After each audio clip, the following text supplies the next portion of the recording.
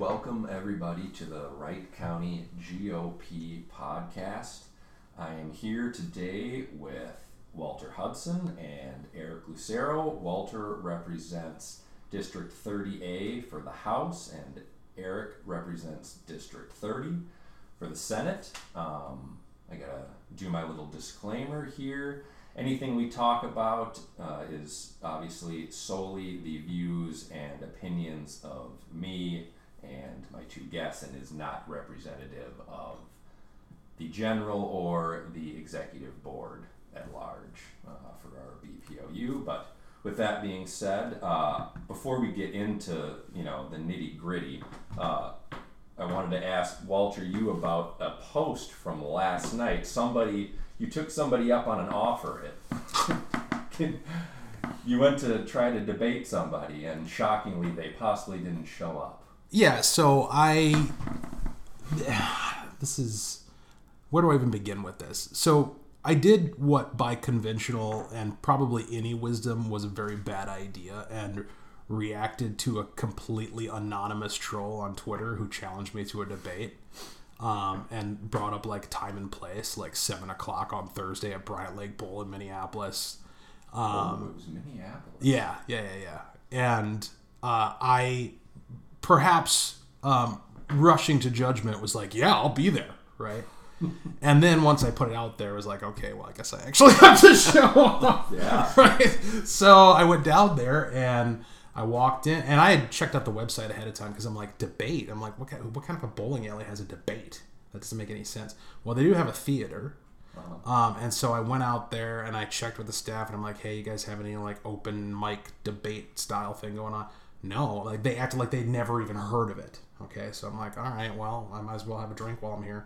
So I sat and I sipped on a beer for 30 minutes and took a picture of myself sitting there and posted it in response to this guy and said, well, and thanks for nothing, and that was it. His tweet was weird too, like about not knowing Jesus or what was it was unworthy of response. Like I typically or let's put it this way, I've developed a kind of an unwritten criteria of what to respond to and what not to respond to and who's worthy of engaging with and who's not worthy of engaging with. And this guy, I'm assuming it's a guy, most definitely by the criteria that I typically use was not worthy of engaging with. I think what took me aback was the challenge to a well-known particular time and place. Mm-hmm. Bryant Lake Bowl, 7 o'clock on Thursday. We're doing this. I'm like, all right, let's go.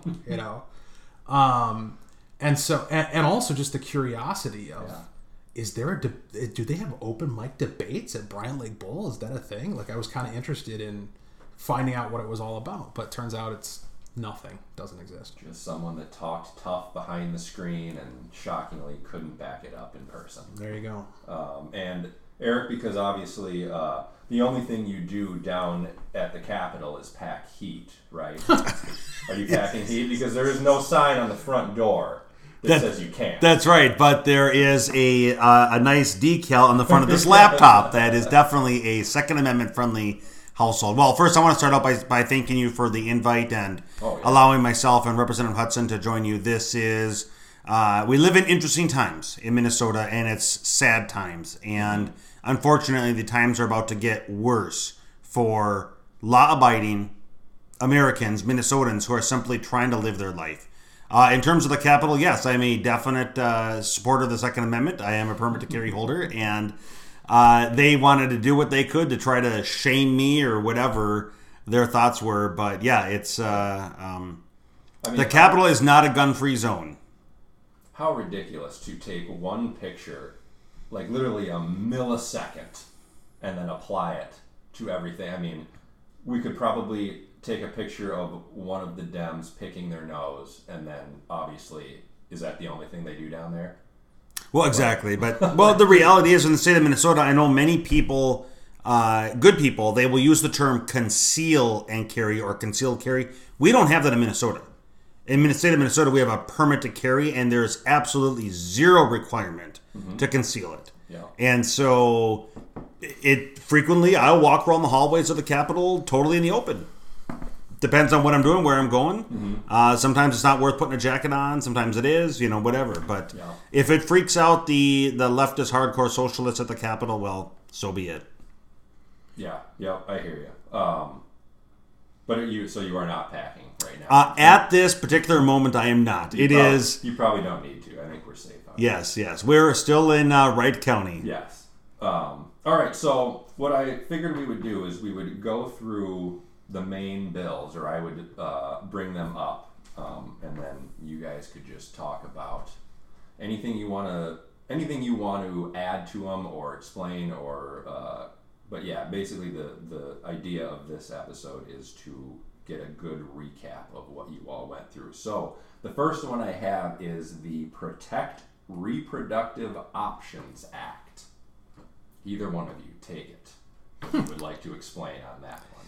Well, I guess I'll just start off by saying many times when I think they're calling it the PRO Act, many times when this piece of legislation, now law, is referenced, they talk about abortion. And the reality is it's not limited to abortion. It is reproductive care. So it's both men and women, and it's anything at all tangentially related to reproduction. Anything. And so, because there's a very vague definition, that's why it is very subjective as to what is the definition of reproductive care. And in most of their terms, this session, with much of their legislation, they included the phrase including but not limited to, something to that effect. And so, yeah, it's very broad and can be interpreted. So that is one of the things that they passed early on in the session, one of their highlights. And yes, it is going to impact parental authority. It's directly designed to infringe on parental authority. It's designed to target minors, those who are not adults, and no consent is needed, no notification is needed, and it applies to both men and women, boys and girls. Yeah, I think my biggest takeaway from the abortion bill, other than the fact that it was their House File 1, their Senate File 1, their top legislative priority, like above all else, the economic pressures that people are feeling, the rising crime, it's embarrassing. People are calling Minneapolis the Detroit on the Mississippi, and the Midwest Portland and all of that. In spite of all of that, their top priority was, let's figure out a way to pour limitless gallons of infant blood into a black hole of indifference. And what this bill stands in contrast, this law now, stands in such philosophical contrast to their public policy approach to literally every other issue. So they're going to micromanage the nuances of how every employer manages their paid leave. But we have this wild, wild west space of complete and total anarchy around anything having to do with unborn life and anything that we can shove into the category of reproductive health. So we see no evil, we hear no evil, we're not going to keep track of the numbers, we're just going to pretend that entire area of existence from conception until birth and perhaps a few minutes after just doesn't even exist, and that there's no moral questions or governmental concerns that need to be raised in that entire space. And the PRO Act is a heinous piece of legislation. Again, now law. But it doesn't end there. After that was signed into law, they continued marching forward with repealing decades of law that had been passed over that period of time, bipartisan, Democrats and Republicans voting for it. Some of the legislation, such as the Born Alive Infant Protection Act, which I helped to co-author, signed into law by then Democrat Governor Dayton, that was repealed. So there are many other laws subsequent to the PRO Act being signed in that repeal what Rep. Hudson just referenced, is the tracking, the numbers. There's all kinds of other statutes that were related to regulations. All of that was repealed. We'll stick on that topic, but it's farther down my list. Where did it go? I just had it. Protecting Abortion Patients, Trans, Refugee, and Conversion Therapy Act. Yeah. That is a separate act. That is a separate bill. Those were multiple bills, at least in the House. I don't know how it came down in the Senate. But, I mean, everything ends up in an omnibus at the end, right? Sure. But each of those bills were separate bills in the House. So banning conversion therapy, that's something that so-called conversion therapy, is something that they did early on in the session. the repeals of all of the existing abortion guardrails and protections for both the unborn and mothers was removed. Yeah, the trans refugee thing. Now, we can't say enough. So just prior, I think the way this went down was the tragedy in Nashville, where a trans-identifying individual murdered 6 people, including 3 9-year-old children, targeting her former private Christian school. I think that happened on a Monday. The week prior to that was the week that the trans refugee bill passed out of the House. And it passed on a Friday morning. So we debated it late into the night Thursday and finished debate at 5 o'clock on Friday morning. And then the following Monday, the tragedy in Nashville happened. Earlier in that week, they had passed an abortion refugee bill. And both of those bills shared a particular constitutional aspect in common, and that is a violation of the full faith and credit clause of the Constitution. So part of the bargain of our federal union of several states is that all the states agree, hey, we're not going to interfere with the execution and enforcement of your laws with your citizens. We're going to engage in full faith and credit with each other. If somebody flees the state of Wisconsin because there's something here that isn't illegal that's legal there, we are going to extradite them. We are not going to protect them. We're not going to have a sanctuary in our state to shield people from your laws. That's full faith and credit. Both of these bills, the abortion refugee bill and the trans refugee bill, explicitly violate the full faith and credit clause of the Constitution. They are, in effect, I think quite ironically, efforts at nullification and efforts at a form of kind of light secession, very similar to what you saw the Confederate States do leading up to the Civil War, where they just decide, well, the law is different here than it is everywhere else. And Democrats in Minnesota proudly champion that. Anything else?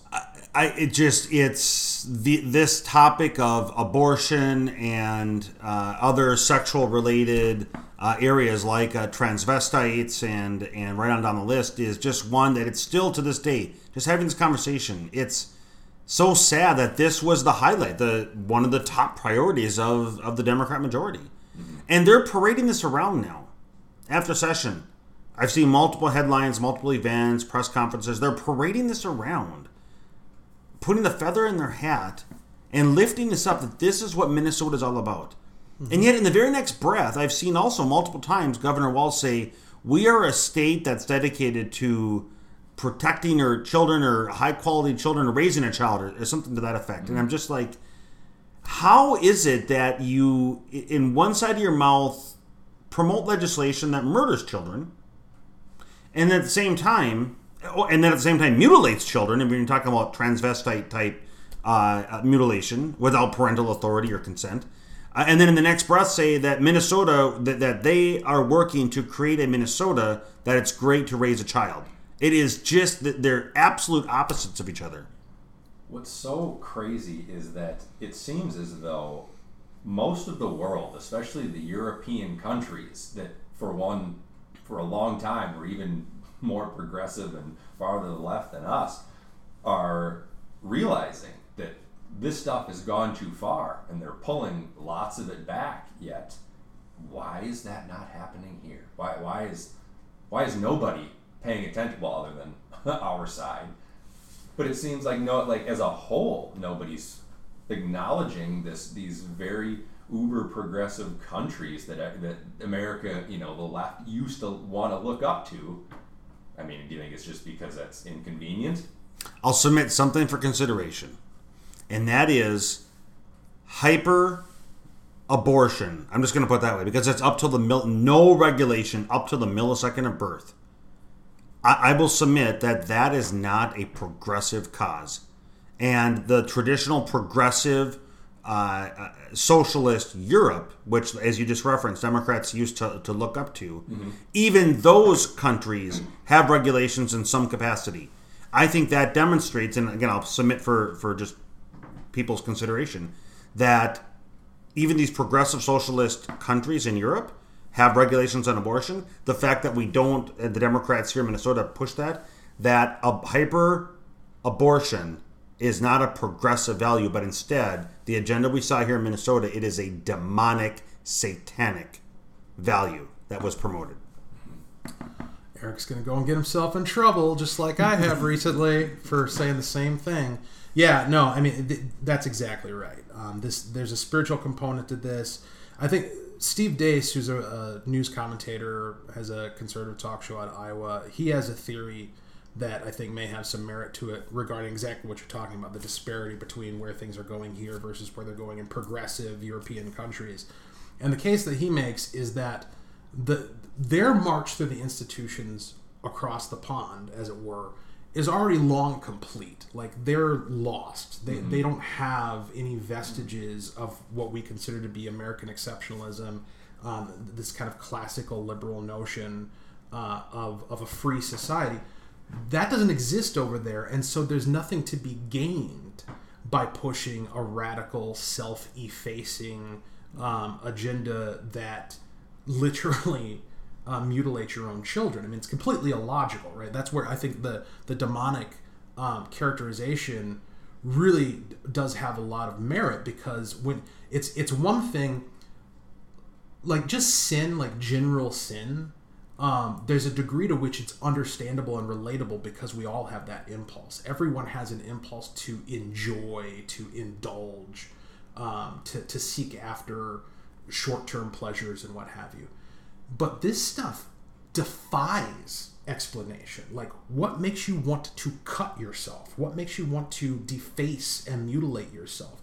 What makes you want to deny physical reality to the point where you eliminate sexual function, right? Eliminate the capacity to reproduce. There's no logic behind any of that. And so that's where the demonic explanation really does seem to carry some weight. But that mission is largely complete over in Europe. And so they're free now that they have control and they don't have any rebels to worry about. They can start to be a little bit more practical and think, well, if we want to have a country, maybe we should keep our kids around, right? And keep them functional. Whereas over here, we're very much still in the throes of a cultural war. I mean, we talk about it in terms of a culture war. That's barely a metaphor, and and the stakes are still active, right? We're still involved in, metaphorically speaking, live combat, where the victor has not been decided, and they could still lose. And so the reason why they're putting the pedal to the metal, and I think this is particularly true of Minnesota Democrats, they're putting the pedal to the metal because, drink and be merry, for tomorrow we all may die, right? Like, they believe, in fact, I believe that Senator Lucero came up with the concept of, or has been using the phrase kamikaze legislation. Very apt phrase that I've adopted / stolen, because it's true. Like, they're more concerned about pushing the agenda as far as they can while they can, without consideration of the electoral consequences, because this is a war, and in war you sacrifice troops in order to win. That's their approach. Yeah, it's scary. Okay, let's take a breath from that really dark topic. Universal school meals. I know you have had a little bit to say about this, Walter, and kind of what kids in Edina and Minnetonka. Yeah, so I mean, I think this is an issue that it's very frustrating for people who like to approach public policy with any sort of common sense, as opposed to people who like to approach issues of public policy from a cynical political opportunism. Because in this case, it's the cynical political opportunism that won the day. And a lot of people, even on our own side, even in our own Republican ecosphere, have taken the position of this isn't a hill to die on, which is the rallying cry of surrender that you hear from folks all the time. And, my counter to that was, well, nobody's dying on it, right? Like, this, I'm not committing political kamikaze, legislative kamikaze, by pointing out the fact that no hungry kid is actually being fed by this. Right? We have programs in place, free and reduced lunch, that address this issue. And if your case is that there are people on the margins who are not being covered, that they're kind of falling into this gap between having food security and qualifying for free and reduced lunch, then okay, target a policy that adjusts the math, the framework, to feed those kids. But you don't feed literally everybody, including people in Edina or Minnetonka whose families are doing extraordinarily well and don't need to think twice about whether or not they're going to feed their kid lunch the next day. Why are we spending taxpayer dollars to feed those kids? Which is a very reasonable question. But all they had in response was just to shout at you and yell at you that you're a monster who doesn't want to feed children and you're for starving kids and blah, blah, blah. So. Yeah, and that's exactly right. There was no argument. It's just calling names from their side. And this is just another example in their larger goal of socializing everything across Minnesota. And one of the things that they have used successfully in this endeavor for many years now, if not decades, has been, quote unquote, the children. What they just put, do it for the children, in front of everything that they've been pushing. Everything. And that's how it's made its progress forward. So we recall, I think it was in the first term that I had in the House, it's been a while now, 9 years ago, but I think that's when we went from half-day kindergarten to all-day kindergarten or something to that effect. And so kindergarten was expanded. And then after kindergarten's expanded, they continue to do more things in this with school. They're adding on to both ends of the day in terms of school. And then it expands out to more on the weekends, and it expands out to more, what are they calling it? The all-inclusive school or all-around school. What's the term there? Wraparound services. Wraparound services. And, well, what is that? So they want health care up and down the spectrum. They want food up and down the spectrum. Everything that is beyond education, the core function. And one of the things that I can remember, so when I was going to business school, one of the principles that they tried to teach us was long is the examples of businesses throughout history who have strayed from their core mission. They tried to go outside of what their core function was, and they fail. And so the core function of education is to teach our children the fundamental basics so that they can carry those life skills with them where they go into adulthood and on the journey of life, right?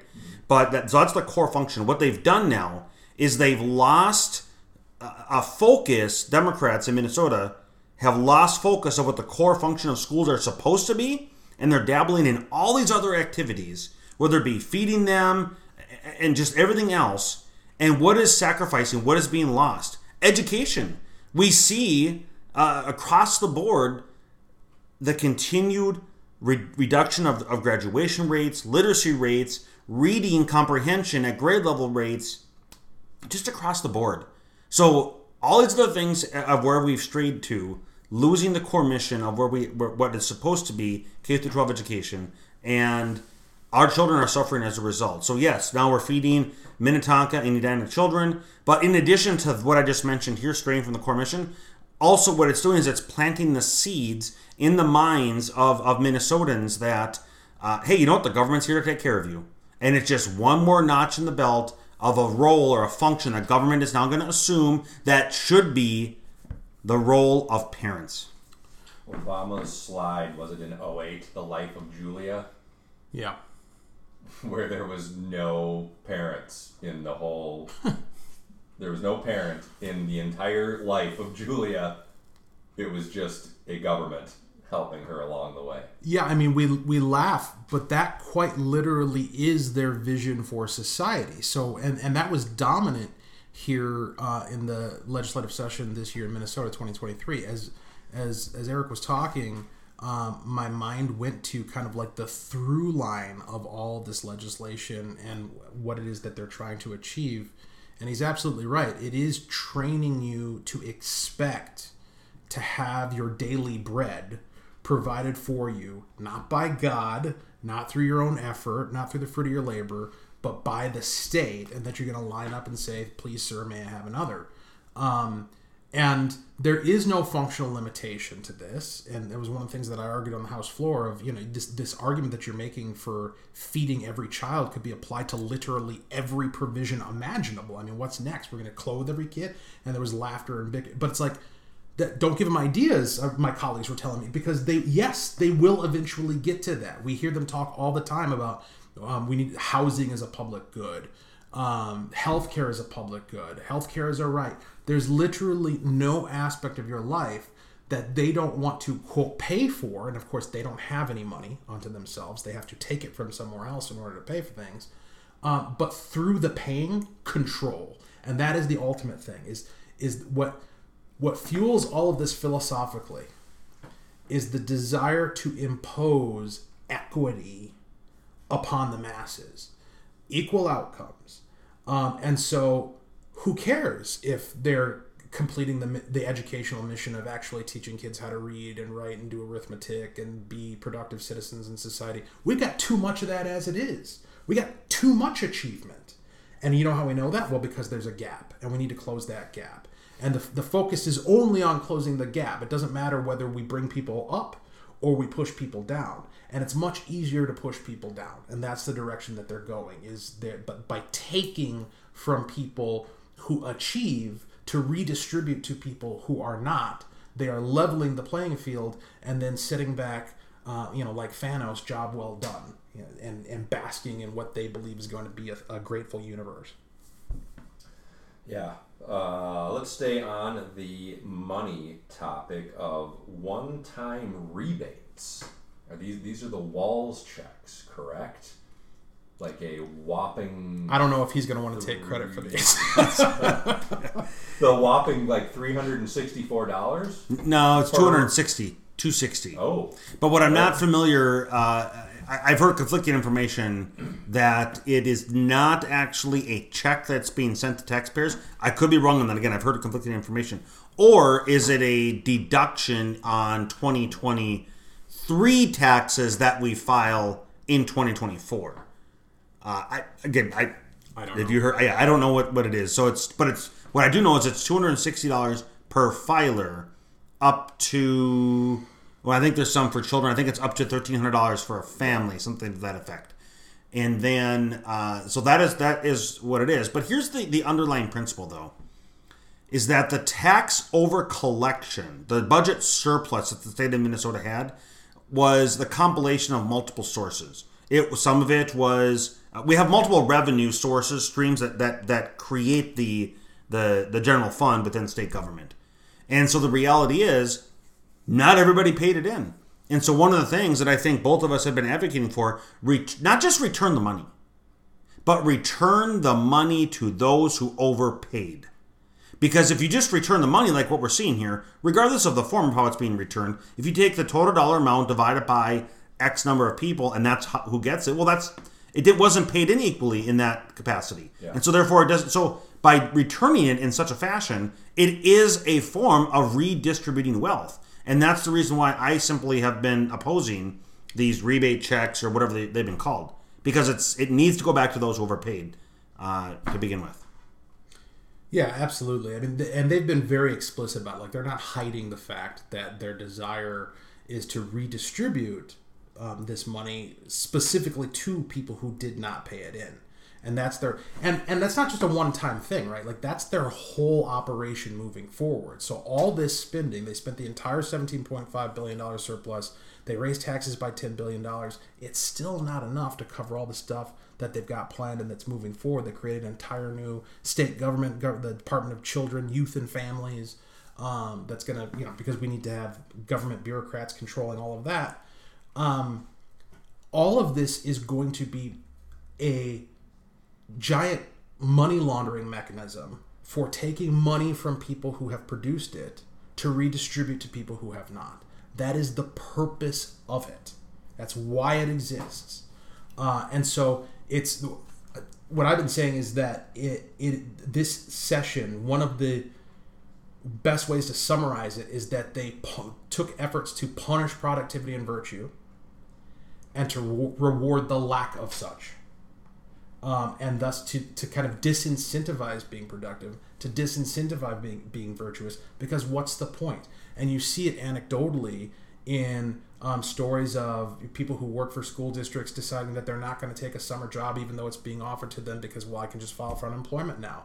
Or I have, one of the guys that works for my company is a disabled former peace officer who has to have some of his disability payments clawed back by PARA as a result of one of the bills that they passed this year, because he makes too much money and he works too much. And so what's his solution to that? Well, I'll work less. So now we as a company get to benefit less from what he has to offer, and he is contributing less to society in the form of labor, right? And the reason why that's important is because all of the stuff that they're paying for, all this revenue, comes from income taxes and sales taxes. So if people aren't working, if people aren't producing, then they're not generating that revenue. And so it's the equivalent of, I've got a garden hose screwed in outside my house. It's the equivalent of opening up the trigger on your hose and tightening off the faucet at the house. It's like, yeah, you might get a nice fun blast for about a few seconds, and then you're going to have nothing. And that's the way it's going to be fiscally with the state of Minnesota, probably in about 2 years. We are setting ourselves up for definitely some economic and other types of hardship. One of the things that also I've been thinking about, not just this session, but in the last several years is, as we were referencing socialist Europe a couple of minutes ago. And one of the things that, these other countries in their modern day, there are many things that we don't like about them. Even China, right? Obviously, it would be another one I'm going to just use in this example I'm about to give. But one of the things that I do appreciate about these other governing, or governments, I should say, would be at least some semblance of the objective to create stability. And so what I mean by that is when you look at these European countries or even the British Parliament, right? I mean, they've been there. So we as a country, United States, we've been around for 250 years-ish. And you look at China, they've been around for thousands of years. Now, obviously, there are instability, obviously. But for the most part, you look at European countries and British, they've been around for also, hundreds or thousands of years. And in some form. And so when we come to the state of Minnesota here now, it is not going to create any form of stability when you have this pendulum whipping all the way as far radical as you can go on one side, then to have to even bringing the pendulum to the middle, or let's say the next election, the majorities change, etc., bringing the pendulum back even past the middle. I'm not even going to say all the way to the extreme other side, but when it swings in such a manner, it can't allow for a business climate to foster. It can't allow for families and their children to make long-term 5, 10, 20, 30-year decisions and planning. There's all kinds of things that this policy, and whether it be non-fiscal and fiscal policy, of these extreme swings every 2 years, it doesn't allow for stability, and it doesn't foster long-term residency in Minnesota or businesses to either start, establish, or grow. And that's the other thing it's an unwritten consequence that's going to happen from this, because there are businesses, when they see these policies that have been passed that are going to drive up cost, this instability that these radical Democrats have created is just, it's bad things are coming. And it's not an accident. I mean, this is part of their operating philosophy.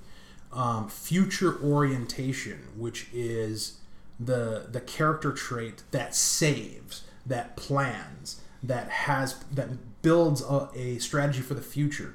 Future orientation is something that they explicitly oppose. It was among the list of things categorized as whiteness at the Smithsonian Museum of African American History back in, I think it was 2013 or something like that. They had this display of what we're combating when we push back against whiteness and white supremacy. On the list was future orientation. So that they don't want you to be taking responsibility for your own well-being 10 years from now, 20 years from now, looking forward to your own retirement, feeding your own family. What they want is for you to give up. What they want is for the life of Julia, for you to look to the state to provide you with your daily bread, and to be happy and own nothing, as Klaus Schwab says. That's their aim. Yeah, the Great Reset. Yeah. Gas tax and delivery fee. We'll keep with the productive, or the non. A multi-billion-dollar budget surplus wasn't enough, so they had to raise taxes and fees, and those are just two of the many. As Rep. Hudson said, $10 billion plus. Mm-hmm. And is there anything more regressive than a gas tax? Is there anything more regressive than a fee on deliveries? I mean, they're constantly throw around this rhetoric of eating the rich, and we need to make the corporations pay their fair share, and millionaires and billionaires and blah, blah, blah. But who did they raise taxes on? You and me. Mm-hmm. They raised taxes on the middle class. They raised taxes on people who get things delivered to their house, which is literally everybody, and who drive a car. Or even if you don't drive a car, you're getting transported somehow. Even if you're taking Uber every day, the gas goes up for the Uber driver. That means the Uber price is going to go up for you, right? Same thing with public transportation. That's going to pass through in the form of taxes to your bottom line as well. So just the complete lack of consistency with their message. Not that I believe we ought to be eating the rich, but clearly I think the good takeaway from that, the fact that they were so regressive in their taxation scheme this session, is that the whole notion of eating the rich is premised on a lie, and the lie is that there's enough rich to eat. There's not. That's not where the money is. The real money for public use is amongst the middle class, just due to sheer numbers of people. And so in order to do all these wonderful sounding things and enact all of these wonderful sounding programs, you are going to have to pay for it in workaday, middle class, blue collar, raising a young family, Minnesota. There aren't enough billionaires to pick up the bill for you. Let's go with maybe the most insane: carbon-free electricity by 2040. How is that even possible? Like, what do they think?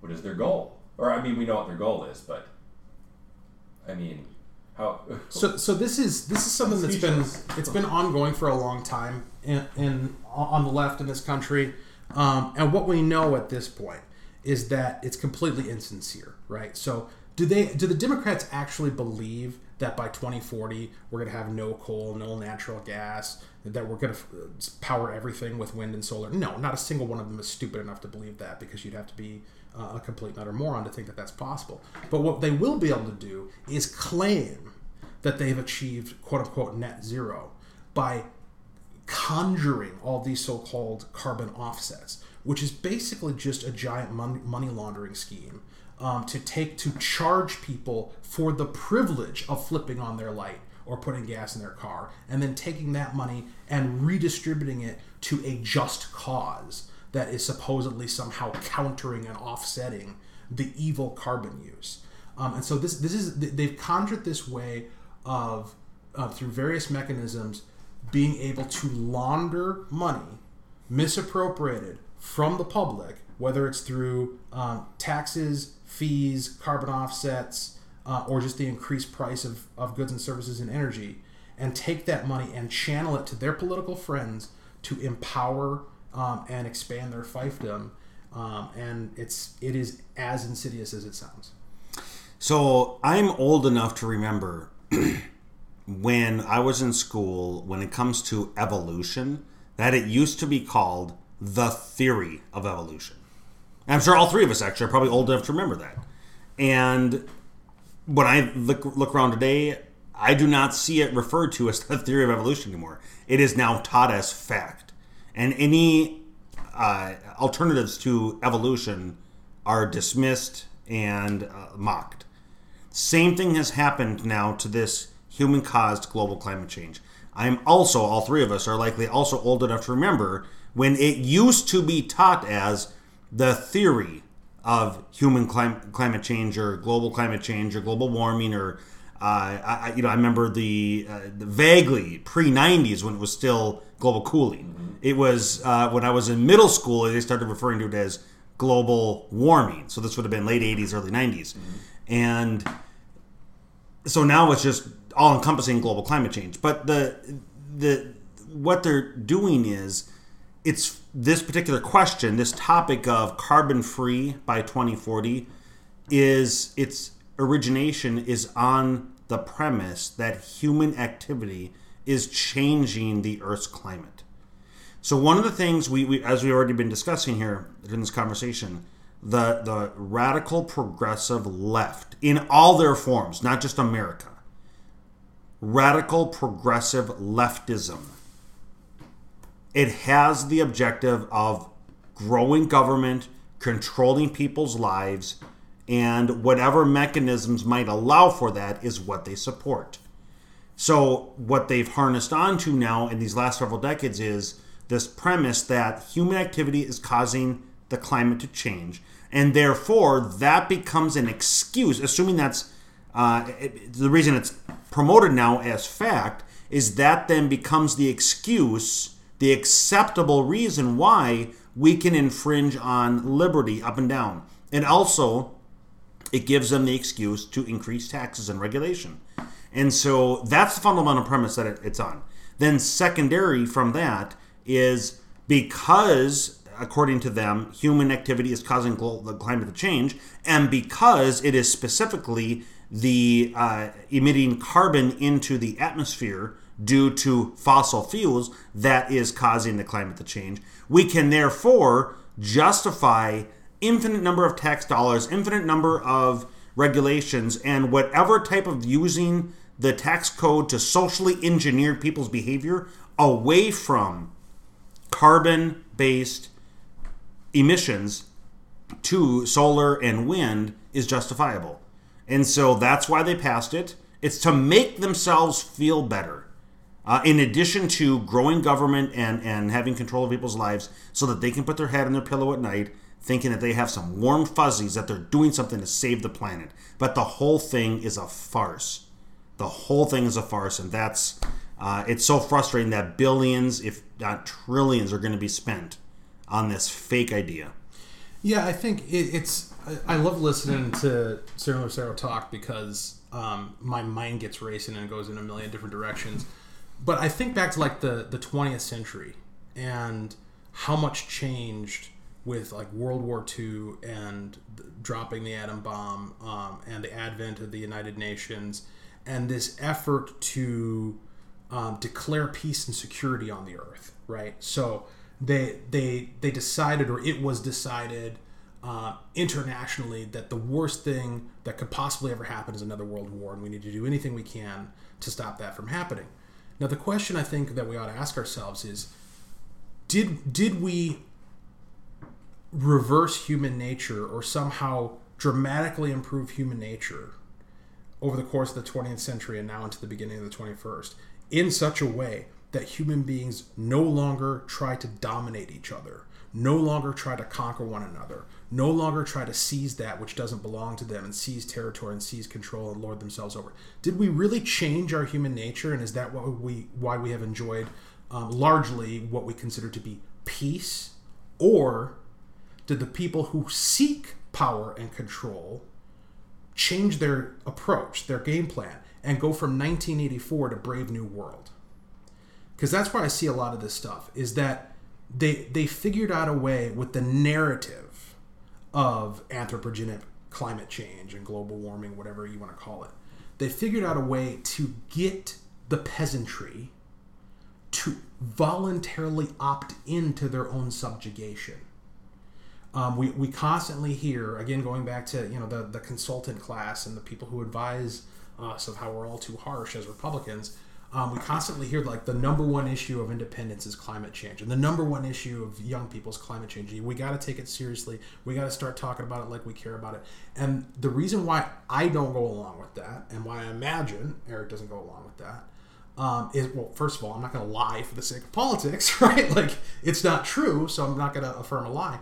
But then also, because you recognize that the premise that he's talking about, that once you concede that premise, that because of climate change is a justification to do things that without it you would never even dare consider, because they would be patently tyrannical, inappropriate, stealing, theft, tyranny, subjugation.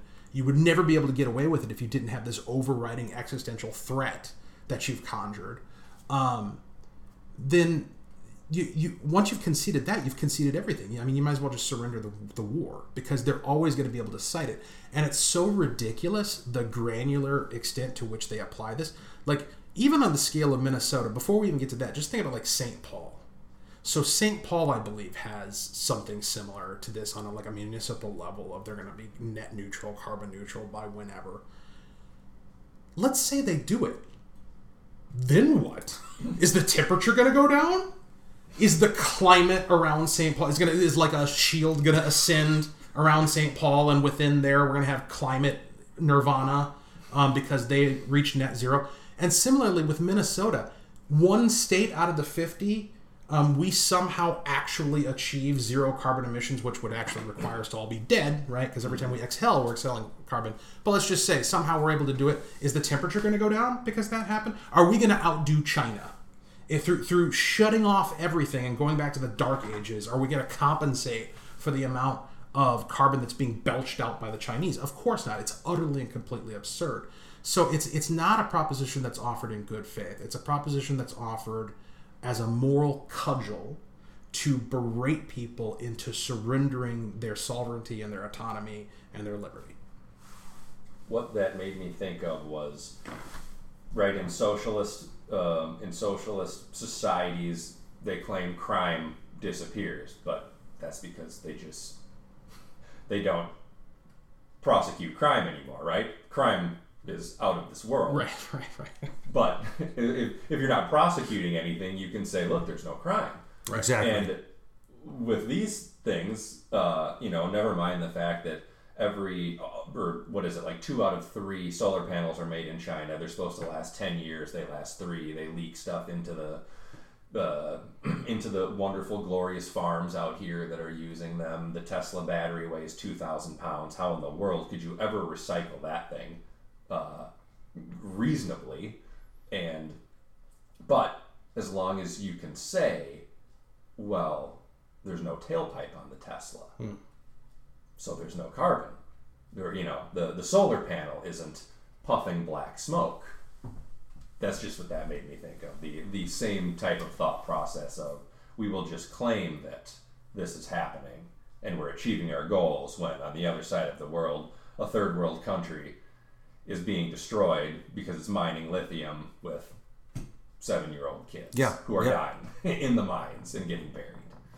Another aspect to think about, and it's one that I had thought about. So I was on the Energy Committee in the Senate, am. And one of the things that, it was near the end of session, I'm sorry, not near, it would have been near the end of committee deadlines, that they held I think it was an informational hearing on several different topics. And one of the things that we also need to take into consideration is, to the degree that Democrats are specifically pushing wind and solar technology, it comes at the cost of all the other forms of energy production that probably haven't even been thought of right now, let alone are in their infancy being developed. And I highly suspect that there is technology that we aren't even aware of right now. 5 years from now is going to come as an explosion on the scene, and it's going to be so incredibly efficient. And what's going to happen is it'll probably surpass this wind and solar thing that is what the conversations have been this last 5 to 15 years. And all the subsidies, all the tinkering with the tax code, all of the grants, all the subsidizing, all of the everything that government has been pushing on this one technology solution, it ignores the stuff that does exist right now that isn't being spoken of, and it ignores the stuff that's coming that hasn't been invented yet. And so think of 30 years from now. And so this informational hearing that was in the Energy Committee, it had these people come in and just talk about these things that I'd never heard of before. They're not part of the common vernacular. And there's all kinds of stuff out there. And so that's another aspect that we need to consider as the force of government by a 34 to 33 vote is throwing all of this effort behind this one or two types of technology, wind and solar, and it's really minimizing and stunting the potential innovation of other technologies. Another reason. Atlas shrugged. I was just thinking of that. Another reason why you know it's completely disingenuous is because they reject hydroelectric and they reject nuclear. Okay, those are clean. Those are carbon free. All right, not even neutral. Free. Yeah. Okay. This is not about energy. This is not about carbon emissions. This is about power. You bring up Atlas Shrugged, and that's where my mind went to as I'm listening to Eric talk. Because in that novel, you've got the mystery, like the plot B, the B plot line of them discovering this engine that can milk energy out of the atmosphere and trying to crack the code of how it works, and this is going to be amazing. And Dagny Taggart thinks this is the solution to our problems because she's surrounded by this expansive government and cronyistic corporate conspiracy to control everything and to punish people for being productive. And she thinks naively, well, if we can just come up with a technological solution that provides more energy than anybody could ever possibly need, then that'll solve the scarcity problem. And solving the scarcity problem will make all the wolves, their bellies will be full and they'll be satisfied and we'll all be fine and we can go away. It doesn't work. And Galt sees that. He sees this is not going to work because fundamentally it's not about having full bellies. They say it is, but that's not what it's about. What it's about at root is a fundamental, is a nihilism, a fundamental rejection of life as value. In essence, they want death. They want it. And that is, I think, literally true of not the rank and file, environmentalist who donates to the Sierra Club and likes to plant a tree on Arbor Day, but the intellectual leaders of this movement, I believe, are fundamentally, and we've seen examples of them explicitly stating, they hate human life, and this is about reducing human life. Another thing they're coming after, and we're starting to see chatter about this in prominent places like Bill Gates, is agriculture. They're coming after the food. Now, again, we get Galt's atmospheric energy machine. We get Tesla's wireless energy where we could just pull all we need out of the air at no cost. That's still not going to get us to net zero because we got cows, right? Mm-hmm. And they flatulate, and we got people and they breathe. And they are already tilting after the agriculture, and they're going to come after what you eat. Because it's not about the energy, it's not about the carbon, it's not about full bellies. It's about a demonic opposition to human beings as such and life as such.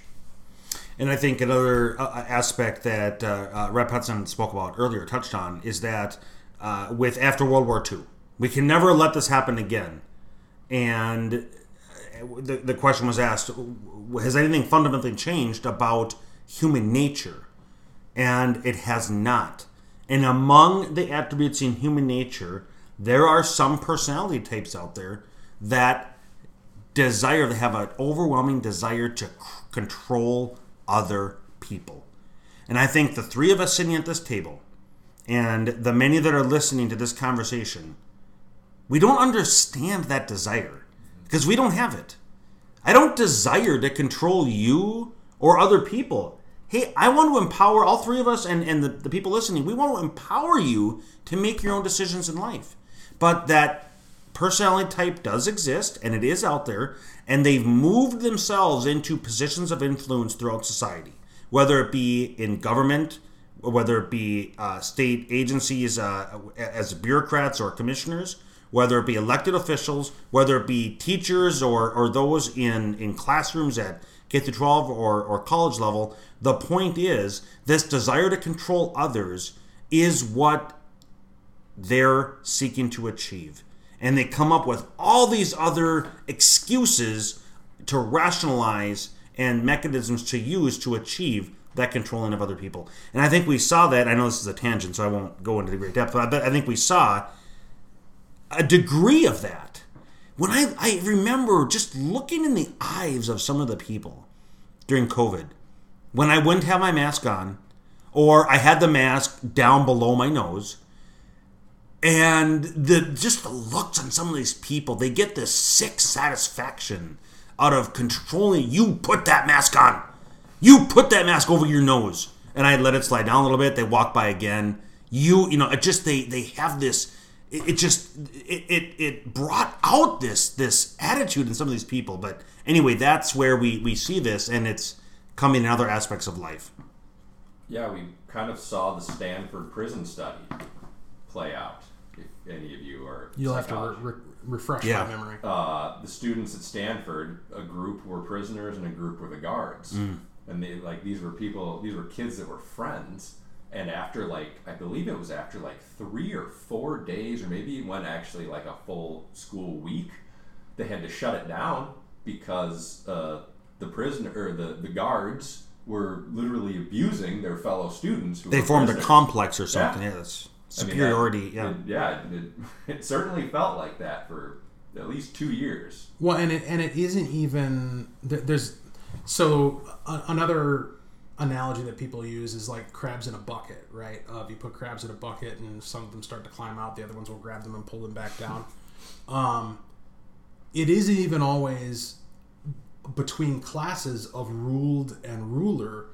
It's often, I think we see this a lot nowadays, it's the ruled, it's the proletariat, it's the masses that are policing each other and showing kind of spite and nihilism and malice towards one another. We just saw this situation with the submersible that was lost, that they were going down to try to explore the area around the Titanic. There was 5 people inside. It turns out, sadly, they perished. There was an implosion. They died.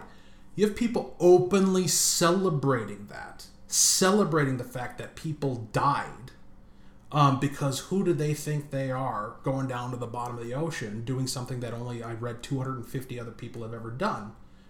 It's this. My dad grew up in Detroit, poor. He aspired to do better. He did do better. Hence, we're here in Minnesota. The whole time, he's got the other crabs pulling him back down in the bucket. His family, diminishing him, degrading him, calling him names, telling him he's going to fail, and then as he succeeds, putting their hand out, pay me money, give me some of that, right? That is a real cultural phenomenon, and as Senator Lucero states, for those of us who don't think that way, for those of us who actually believe in the American spirit and that American exceptionalism and a culture that celebrates virtue and looks at the guy driving by in the limo and says, "Wow, look at that! I want to do that someday." What good for him. We don't understand where these people are coming from, but we damn well better understand that they're serious and that they mean what they say and that they will pull us back down in that bucket. And that there's nothing they hate more than the success of someone who isn't them. Yeah. And it's not because they want the success for themselves. It's because they hate success as a concept. They don't like the idea of being successful. I'm going to combine 2 right now, but they have to do with school. And this made me laugh when I was reading this on WCCO's politics portion of their website. Free tuition, because, obviously, right, everything, if you say it's free, it's free. Right. And school funding indexed to inflation. Take it away. Well, first, I think we probably share the philosophy that there is no budget in government. Zero government spending should be on auto anything, including indexed to inflation. All government spending should have to be revisited and reauthorized with an affirmative vote for any taxpayer dollars to be spent in any capacity. So, yes, you are correct. It's not just the school funding, but it's also the gas tax, right? There are other things that they index to inflation. So, automatic increases. And so, yes, we're absolutely opposed to that. In terms of the free, it's not free. They always say free, but no, it's just somebody else is paying for it. And whether it be the taxpayer-funded universal lunches or it's actually, I think, breakfast and lunches that we were speaking about earlier, the universal now of college tuition up to family household incomes of I think it's 80,000. Up to 80,000. So anybody, if you're single, right? Or is that double? No, I don't know the details offhand. I in my mind's eye here, I can recall household income of 80,000. I don't know if that's a family of 4, a family of 2, a 1. I don't know. But all these things indeed are taxpayer funded. They are not free. No, nothing is. Yeah, my understanding is it's 80,000. Period. It does none of that. Either single parent or single to yeah. Okay. So again, going back to that disincentivizing productivity and virtue. I mean, think through this, right? So you've got 2 neighbors who live right next door to each other. One has a combined household income of 80,001. Mm-hmm. The other one has a combined household income of 79,999. The first gets to send their kids to college, quote, free, unquote. The second has to pay for it by themselves. Where's the logic in that? And when you raise this question, because this is something they always talk about, and it's always their excuse for hiking up and expanding the welfare state, is they talk about the benefits cliff. Of how, this is a major problem because, I'm a mom of 3 kids, single mom living by herself, has to hold back from embracing potential opportunities because if she makes too much money, she's going to lose her benefits and then she's going to be worse off. So we need to create new tiers and what have you to kind of transition people. Which, there's some legitimacy to that idea, but the way that they utilize that benefits cliff concept is to always justify moving the cliff to more forward to cover more people. And that's the same reaction that they have to our criticism of this free college thing of, we'll come back later and knock it up to 90 and knock it up to 100. And eventually, of course, what they really want, and if you talk to them for long enough, they'll tell you, is to just have publicly funded post-secondary education for everyone. And to control that space. That's absolutely their agenda. I'm going to combine 2 more. Paid family and medical leave and earned safe and sick time. So this is one-size-fits-all employer mandate that covers literally every employer. So you could own a lemonade stand and have 1 employee, and that 1 employee is going to be governed by this top-down bureaucracy of paid family medical leave and earned safe and sick time. And if they're female, an additional pregnancy leave on top of that. They passed all of that this session. And it's a long time, too, isn't it? Oh, yeah. If you add it all up. Yeah, I mean, I believe, because there's nothing, in my understanding of these pieces of legislation, that prohibits them from being stacked, right? So you could theoretically, in a year that you're pregnant, take your maternity leave and then turn around and take your unpaid earned safe and sick time and then turn around and take your paid family medical leave of up to 20 weeks. And who knows, you might be able to make it through the entire year without working once if you play your cards right.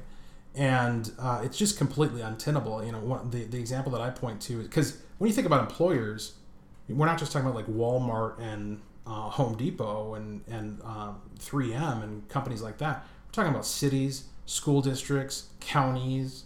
My city of Albertville, every year, I was city council for 7 years, and every year we would have an audit, and every year the auditor would tell us, one of our findings is that you lack segregation of financial responsibilities, or however they phrased it. And what they meant was, you don't have a lot of people working for you.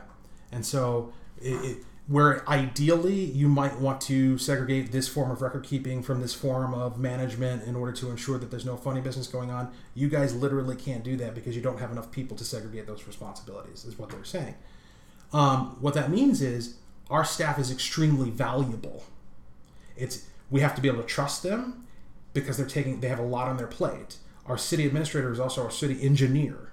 Okay, if he goes out for 20 weeks, the city's screwed.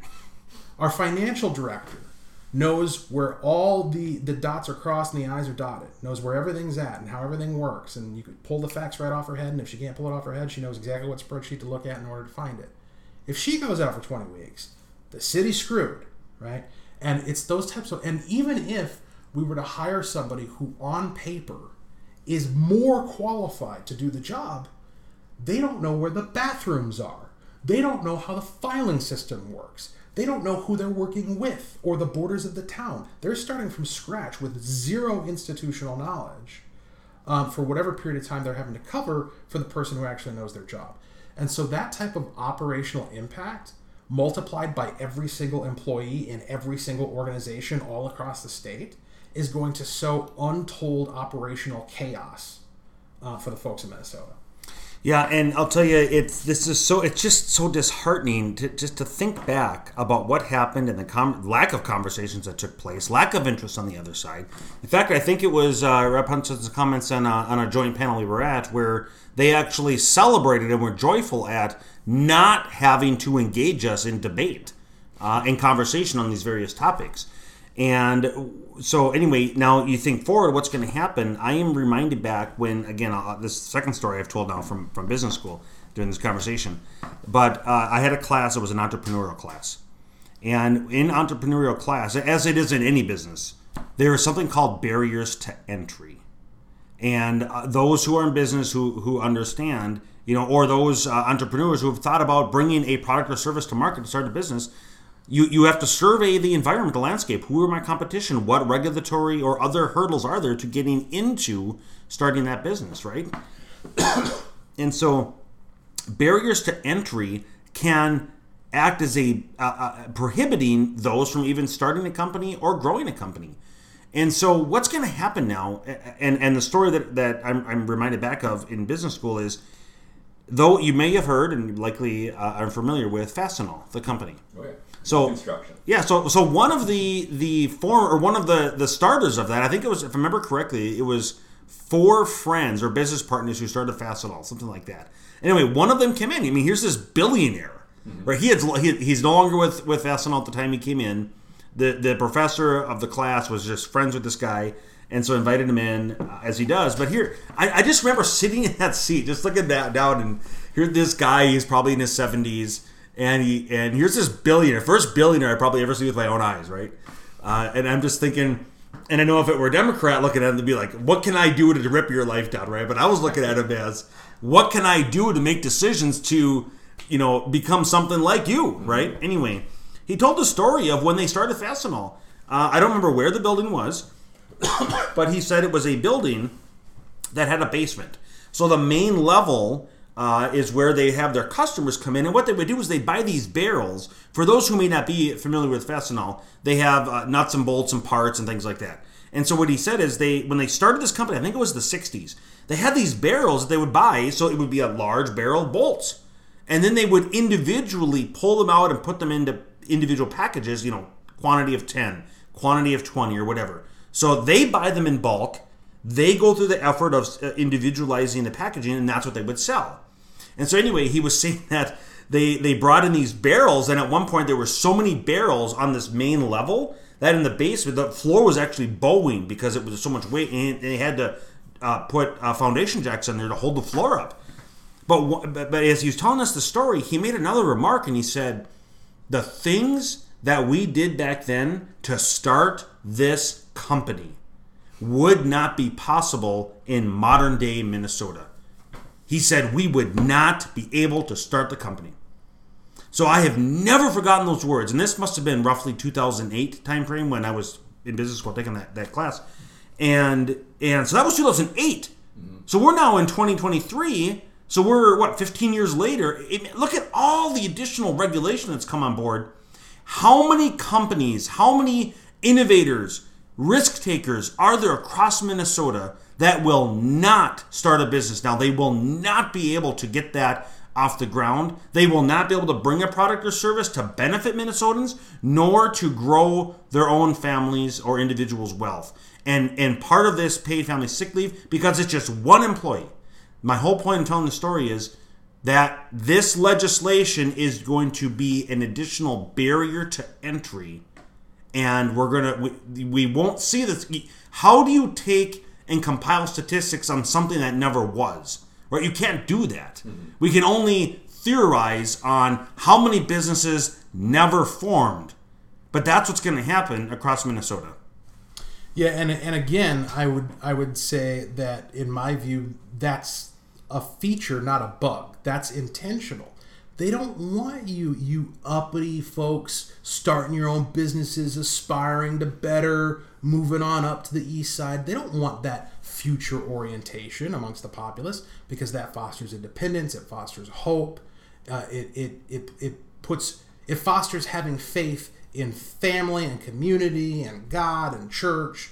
And what they want is for you to have total devotion and faith in them, in the state, to get your daily ration, to get your daily bread.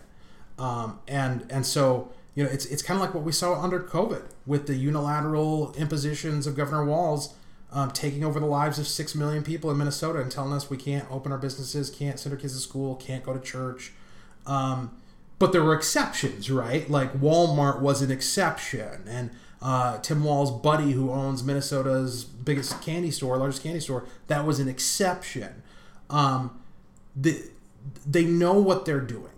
They want it all to be controlled by major woke ESG influenced corporations, because then they can control you. If you have no way of making a living other than to depend upon institutions that they own, either literally or through their governmental influence, then you got to listen to them. And we're already, this is not theoretical, we are already feeling that right now. How many conversations do you have with friends, family, and neighbors where you're talking about something like, I don't know, gender ideology?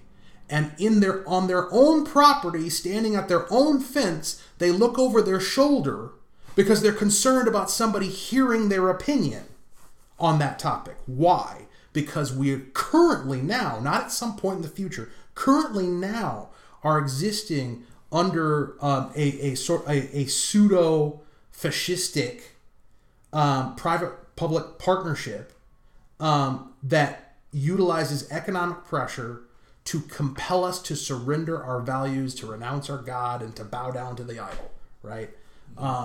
This is real, and it is a through line through all of this legislation. And it's funny because, I had to, as I'm sitting here talking, I'm like, what did we start off talking about? Paid family medical leave. But honest to God, it is all integrated, because the more barriers to entry means less opportunity to produce for yourself, which lines you up to being dependent upon them, which gives them control over every aspect of your life. It's all connected. Final two, I'm going to combine driver's licenses for all and voting rights, democracy for the people. I believe these are both driver's licenses for illegal immigrants and trying to restore voting rights to felons and stuff like that.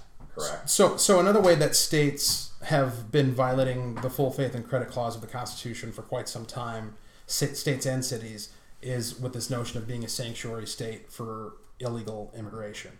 And Minnesota is now vying to top the list in terms of states that are tossing the doors open and saying, come here, we'll take care of you.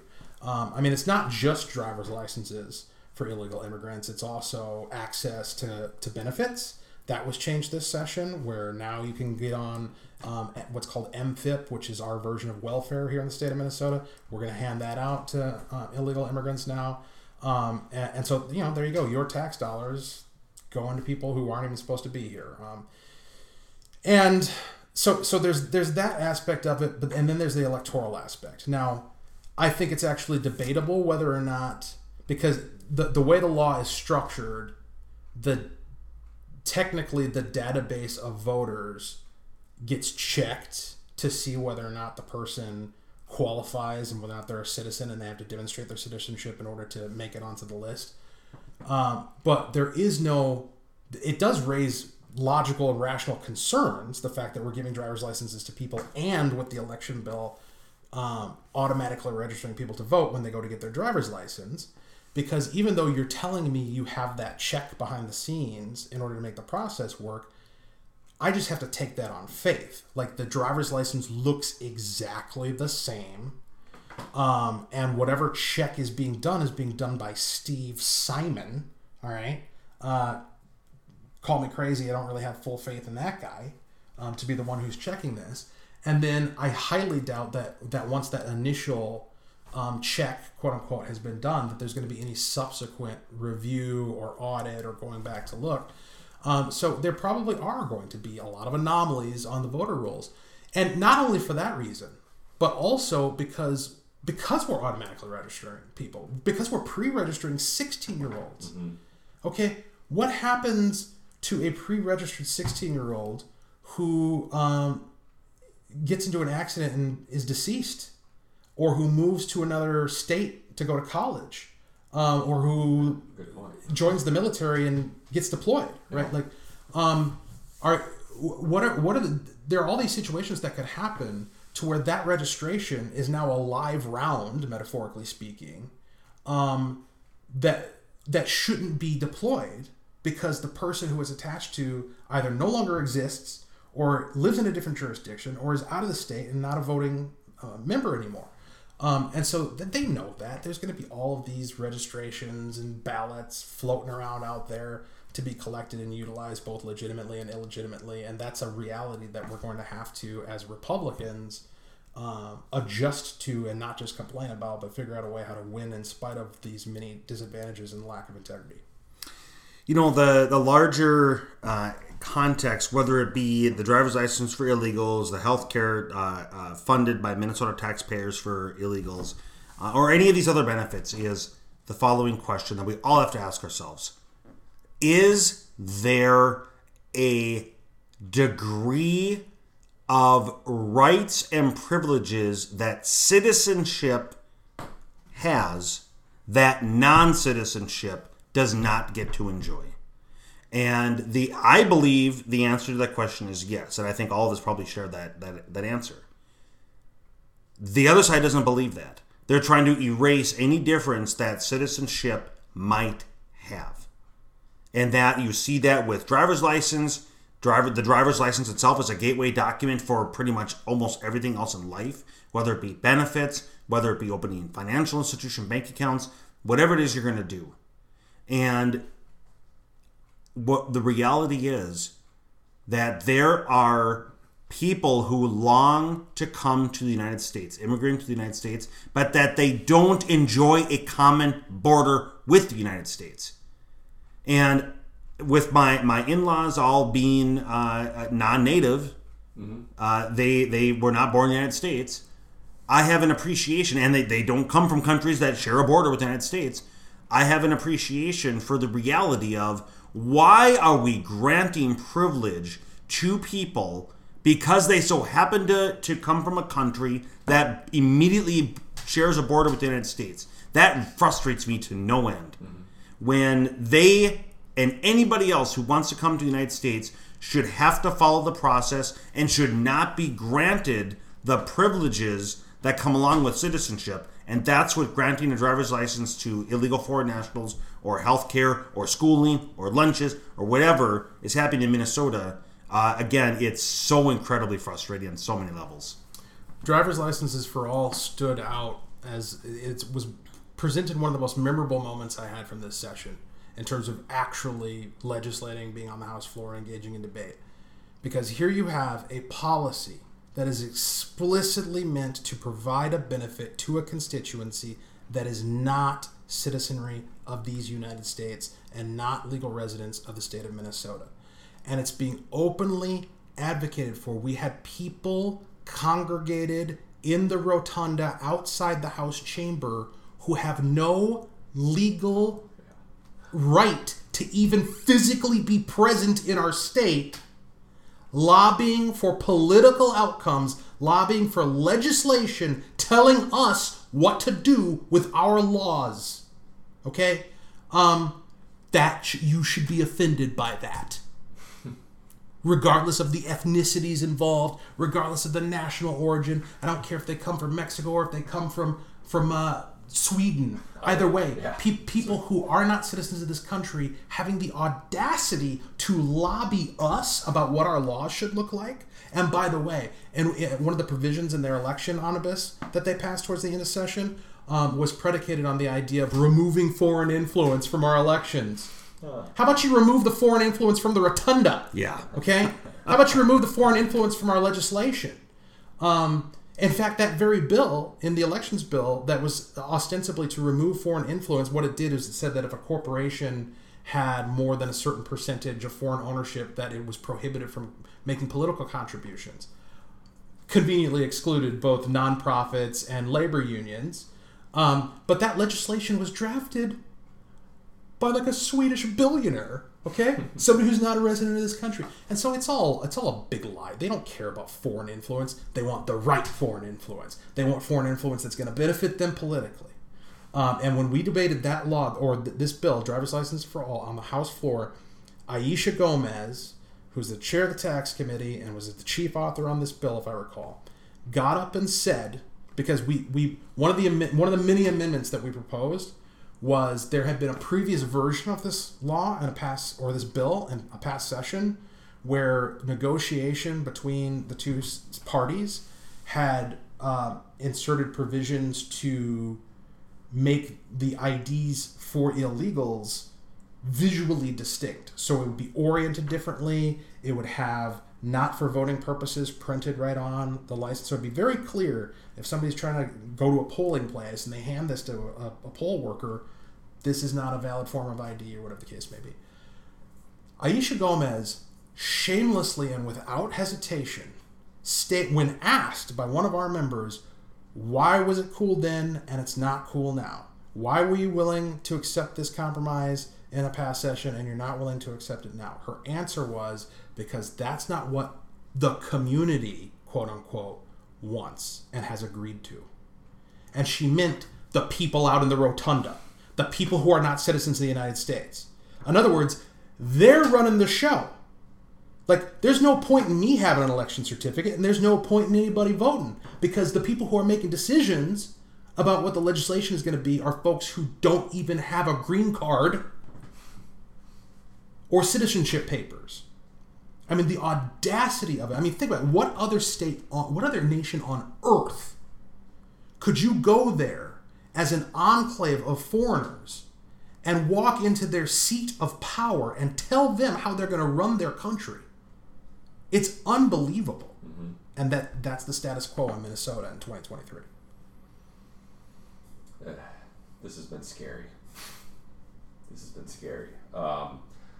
I talked about the gun measures with Sheriff Derringer just 2 days ago. If you guys want to go over that, we certainly can. Obviously, we're all gun lovers. Or I could get into just some of the questions. Get a little more lighthearted after this last hour and 20 minutes that we've done. Up to you. Do you want to speak on the gun? I mean, Sheriff and I talked about it, but if you have anything, universal backgrounds and red flags. Just that they're not going to help. They're important conversations, but if you already spoke with Sheriff Derringer, we obviously oppose them. Mm-hmm. They are not going to lower crime rates, and it's not it's only going to go after already law-abiding citizens. That's exactly what he said. Okay, let's get a little lighthearted here for the remaining couple minutes that we'll do this. And as I'm reading this and as I thought of this, I'm guessing maybe a name you won't want to say it, especially if you want them to actually get some sense in the next section. But were there any Democrats that you could see visually or vocally that were like, this is not what I thought was going to happen? We've gone too far. Maybe they didn't say it, and if maybe they did. No, there was never any public acknowledgement of that. You would get private, anecdotal acknowledgement of people indicating, maybe half joking, maybe half serious, that things were outrageous or too far or what have you. But to my mind, that gets you zero credit. Mm-hmm. You need to vote against it. Don't tell me in the retiring room that you think it's nuts and then vote for it. That doesn't give you any credit for me. So, same thing. One of the things that I've had to explain several times throughout my legislative experience is the vast majority of Minnesotans are of the opinion that an idea is plopped on a committee table or is put onto the general register or the calendar for the day for the full body, House or Senate, to debate. And the merits and demerits of legislation, unintended consequences, the pros and cons will be debated. People will make up their minds. They'll accept or reject amendments to try to improve legislation based on the merits, etc. And then the final product of all that conversation is what is put forth and passed on to the governor. Well, that's not what happens. That's what people think. That's not what happens. The entire legislature, House and Senate, full body or committee, is a charade. The outcome has been decided before a bill is even put on the agenda in committee or put on the calendar for the full House. The outcome, the votes are already counted. If it is not, if a particular piece of legislation and or amendment by their own party doesn't have the votes, it won't be on the calendar or the agenda. That's how it happens. So just know, if you see a bill in committee or on the floor, whatever the majority party is, it's going to pass. There are a very few exceptions that I've ever seen. In fact, I've only seen it once where the majority party brought a bill forward where the bill on the floor failed. And I've seen a handful of amendments in committee. There are exceptions, but there are very few, and there's extenuating circumstances in those cases. So the fact is, to your question, do we see any Democrats that displayed anything of remorse, we've gone too far, remorse? The fact is, no. The fact that they did their bullying, they strong-armed people into submission behind closed doors, out of our visible ability to see what was happening or who said what. But the fact is, they conformed behind closed doors, so once it comes to the floor, they were all ready to vote in favor of whatever bill was up. And so to answer your question directly would be no, didn't see anybody that had remorse. In the Senate, anyway. At the CD6 convention, I can't remember who it was, but somebody was speaking up there, and they said that there was a very different culture between the House and the Senate. And he said it kind of jokingly. But that was one of the things that stuck with me, and me being the psychology major in college, I always wanted to ask that, and now I have too. What did he mean by that? Well, Eric knows better because he's been in both, so he can tell you. So there is an aspect in any of us who are an employee understand the word corporate culture. And so those of us who've been with multiple employers, regardless of industry, regardless of the job, we understand there's a culture, and the culture is formed by a commingling of the personality types that are there, the managerial style, etc., etc. Mm-hmm. So we understand that. So I'm going to use that we're all familiar with, and go to now the cultures of the House and the Senate. Historically speaking, our own system, our republic, is the result of the legislature now having a lower body and an upper body, and we understand that. The lower body is called the House of the People, the People's House, mm-hmm. and it is therefore supposed to be the more, I'm just going to say, the common folk, I guess is how the slang that's put forward. And so that's why you get people like, you get to wear jeans, you get to be less formal, okay. There's more, it's more of an accepted practice that you're more a rabble-rouser, you just do things that are more off the cuff. In the upper body, it's more, there's senatorial. There is just this expectation that you're more formal. The etiquette is more there. Just think of it at a dining room table. Whereas the lower house, the House of Representatives would be, you can just do what you're going to, it's a free-for-all at the dinner table. But if you go to a high-end restaurant, the expectations are you have the napkin folded, you cut each individual piece, and eat. It just, there's a different expectation. And so, yes, there is a difference in culture. And between the two, I will absolutely say the House is funner for sure. The House is funner. It's just the reality. But no, both bodies are very important. But yes, there is a different quote unquote corporate culture. Yeah, shirt, t-shirt, button down. There we go. I from what little experience I've had being in the House my first term, I would say I saw nothing to incentivize moving to the Senate. You know, I mean, aside from only having to run once every 6 years opposed to once every 2, but even with that, I mean, you still have to fundraise the whole time. You still have to do the parades and all the things the whole time. So I think it was your predecessor and mentor, Senator Mary Kiffmeyer, who said it's at least twice the work because you have twice the geographical area, and even the Senate. Yes. Yep. Mm-hmm. And so running, I've had people ask me, which should I run for or what should I aim for, and I just always tell them, well, how hard do you want to work? Because you're going to have to work much harder to be a senator than you are to be a representative. And if it's a younger person, if it's a millennial, right? I've always wanted. So during session, work schedule. Are you there like 7 to 5? Or like, do you get there early morning and kind of like a? It's very seasonal, and what I mean by that is that the legislative session is broken up into various phases. So in the beginning, there's it's heavy on committee meetings, and those meetings are scheduled on a regular basis, and so you know when your committee meetings are going to be, and your staff can kind of pepper in meetings in between those, and your schedule is kind of built for you day to day, and some days may be lighter than others in terms of what you have to be physically there for. As it moves into towards the end of session, you know, all these committee deadlines come and go, and the committees are done with their work and it moves on to bills hitting the floor. Then your sessions start to get longer and your days become much more unpredictable, especially when you're in the minority, because you have no idea what the majority is going to do next. They tell you about 24 hours in advance, 48 hours in advance, what bills are going to be on the floor.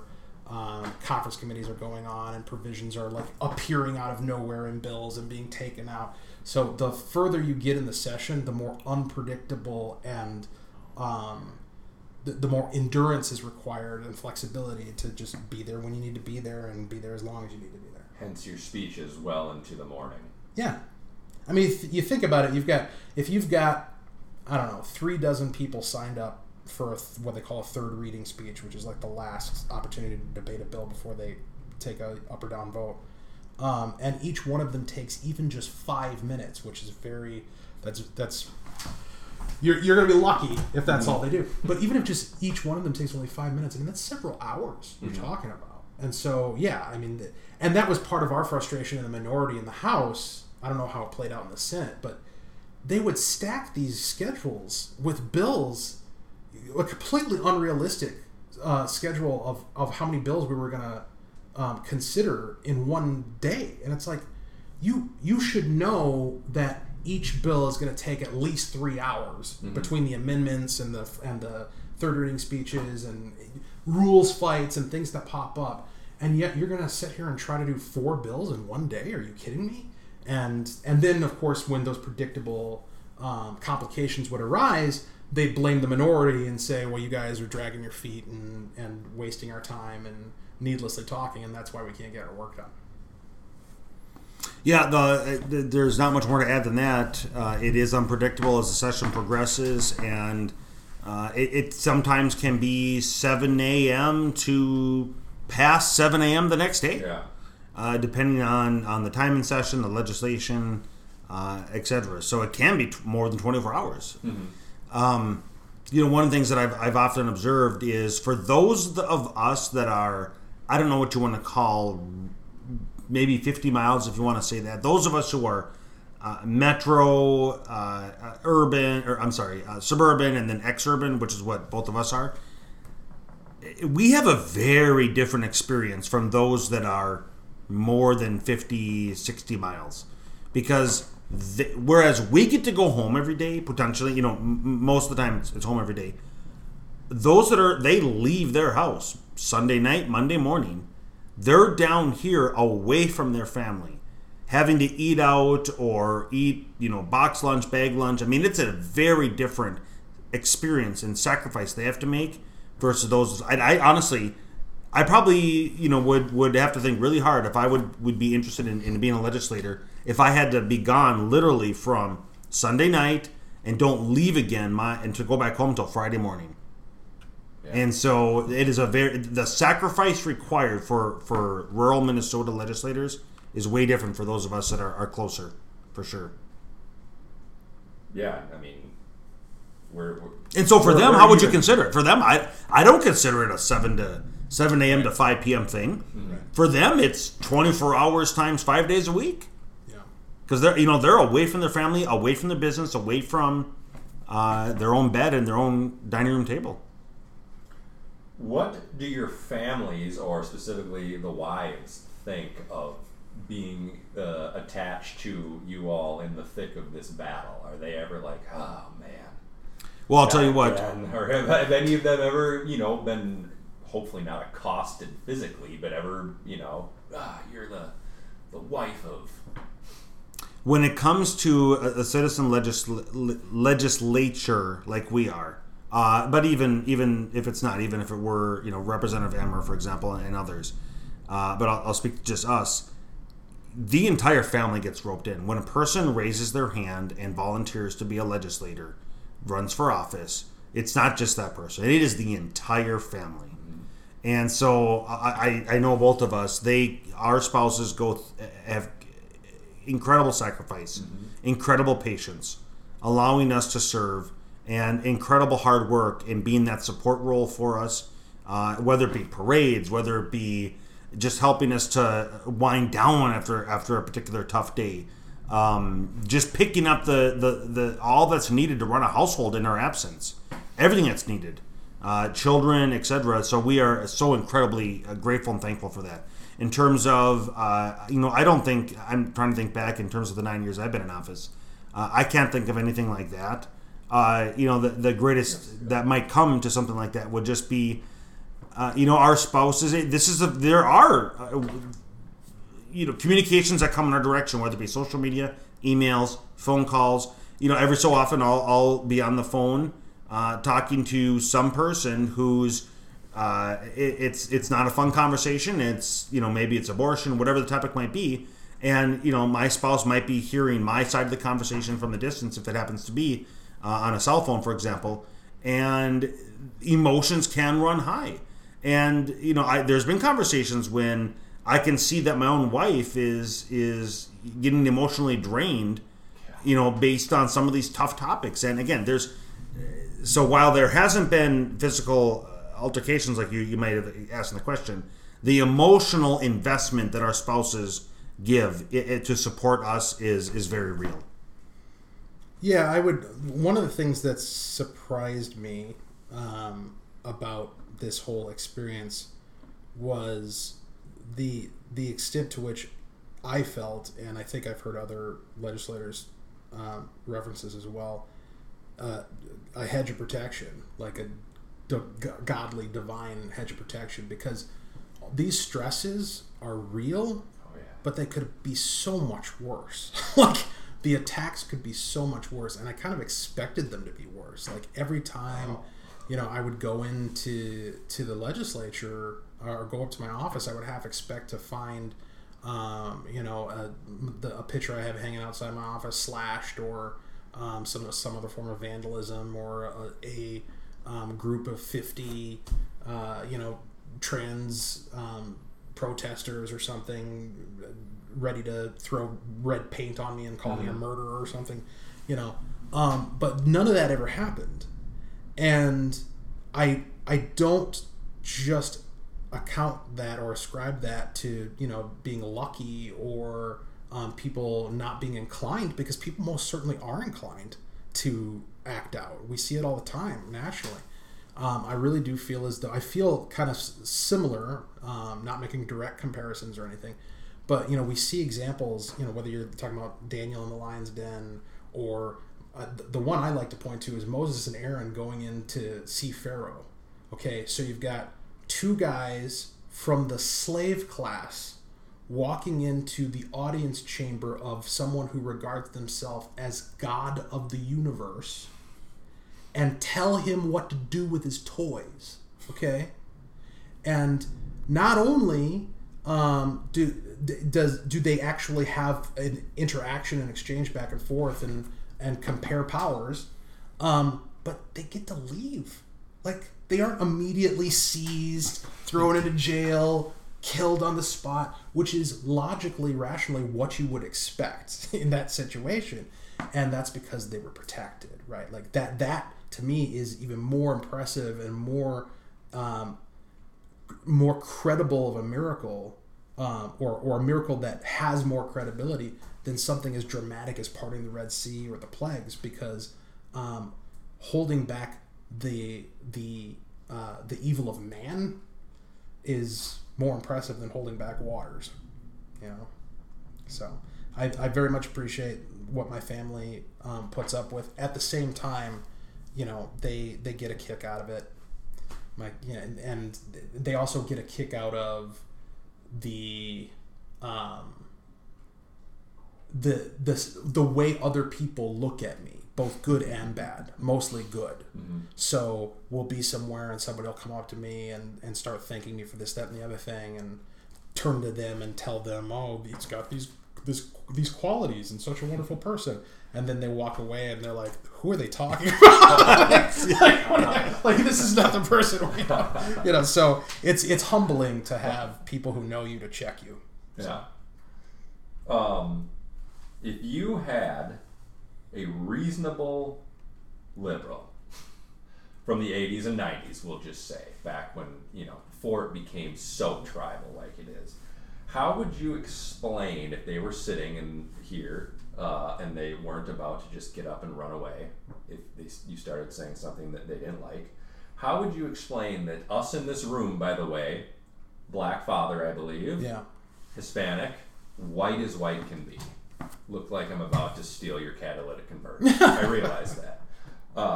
That we are not every ism and ist that is leveled at us. How, if you had a reasonable liberal from the 80s and 90s, how would you tell them, explain to them? Well, okay, so hypothetically, we're doing a little time travel here, right? So we're talking about a reasonable liberal from the 80s and 90s. I don't even think we would have to explain it to them. No. Because you go back that far, and these concepts just weren't part of the vernacular. Mm-hmm. We weren't. I mean, yes, did people accuse Reagan of being racist or whatever? Yeah, but they weren't accusing their next door neighbor of it. They weren't accusing their cousin of it, right? It has become so pervasive, and so I think if we go back that far, that reasonable liberal wouldn't need to talk to us very long to realize that they're a Republican now. Mm-hmm. Oh, so true. So I guess just somebody that is leveling these isms. You are an ism, you know, you're an ist. Yeah. But they're not walking out of the room. How, like, what, give like a very... If the way that I would know whether it was worth engaging them is how they responded to my request for them to explain. Like, tell me how I'm an ist. Tell me how I'm a phobe. Sure. What are you responding to? What does that look like to you? And if they're willing to actually unpack it and say, well, it's this and it's this and it's this and this is the dynamic and how it works, then I can have a conversation with that person and kind of dig into it. But if they're just insistent that you're a terrible person because you need to be in order for me to feel righteous, mm-hmm. then there's nowhere to take the conversation. Very good point. Yeah, if I'm talking to anybody and they give me a statement or they give me a belief and I have an interest based on the body language and the totality of whatever is happening at the time, I'll just ask them the following question. Tell me why you believe that. Yeah. And that's it. Just whatever it is. Gun control, I'm a racist, pro-abortion, higher taxes, whatever the topic.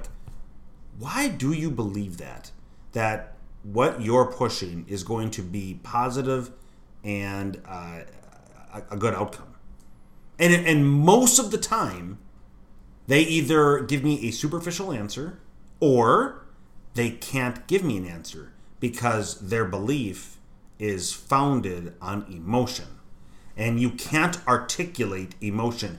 If you believe in greater gun control because you just have this emotional attachment that more control will equal less crime, well, that isn't, you can't articulate that. If you believe that I'm for rich people because I'm a Republican, that is an emotional conclusion, and it's not one you're going to be able to articulate. So anyway, that's how I would do it. Regardless, that is how I do it. Mm-hmm. Is just ask them, why do you believe what you believe? Final question, and this might get deep or intense, I suppose. Is there one of these topics that we've gone on that you feel you cannot give an inch on? Not just one, many of them. Yeah. No, I know that. But if you had to choose one, for me, the hill to die on, yes, the not an inch, is the gender ideology. Okay. And very specifically, the fundamental doctrine that a man can somehow be or become a woman, and that a woman can somehow be or become a man. And of course, especially that applied to boys and girls. I do not give an inch on that. I never will give an inch on that, to the degree that I refuse to use the pronouns. I'm not going to play games. I'm not going to grant you any legitimacy of that claim whatsoever, because it's so, for a couple of reasons. One, it's just gaslighting. It is so obviously incorrect. And I'm not going to lie because you demand it. All right. That's number one. But I think more importantly than just standing your ground in terms of your own sovereignty and your allegiance to truth is what's at stake. Facts are what's at stake. If we surrender this premise on something so elemental, so foundational, so obvious as to this is like, you got 5 lights here, and you're demanding that I tell you there's 6. If I grant you that, then I have now granted you authority over me. Mm-hmm. I no longer get to defer to my perception of reality. I have to defer to your prescription of reality. And once I've done that, you own me. That's what's at stake in that issue. And I love that example. I think you even put that up, the lights thing on Facebook. So those who've seen the Star Trek episode where it's all about trying to break the will of another by forcing that person to make a statement that is not true. And so in that episode where Captain Picard was held captive by Cardassians, I think, and was trying to drug him and beat him and have him admit that there were 5 lights, I think, when there were only 4, something to that effect. Mm-hmm. But that's exactly what's happening in our society, is they're trying to force us to admit something that is not the truth.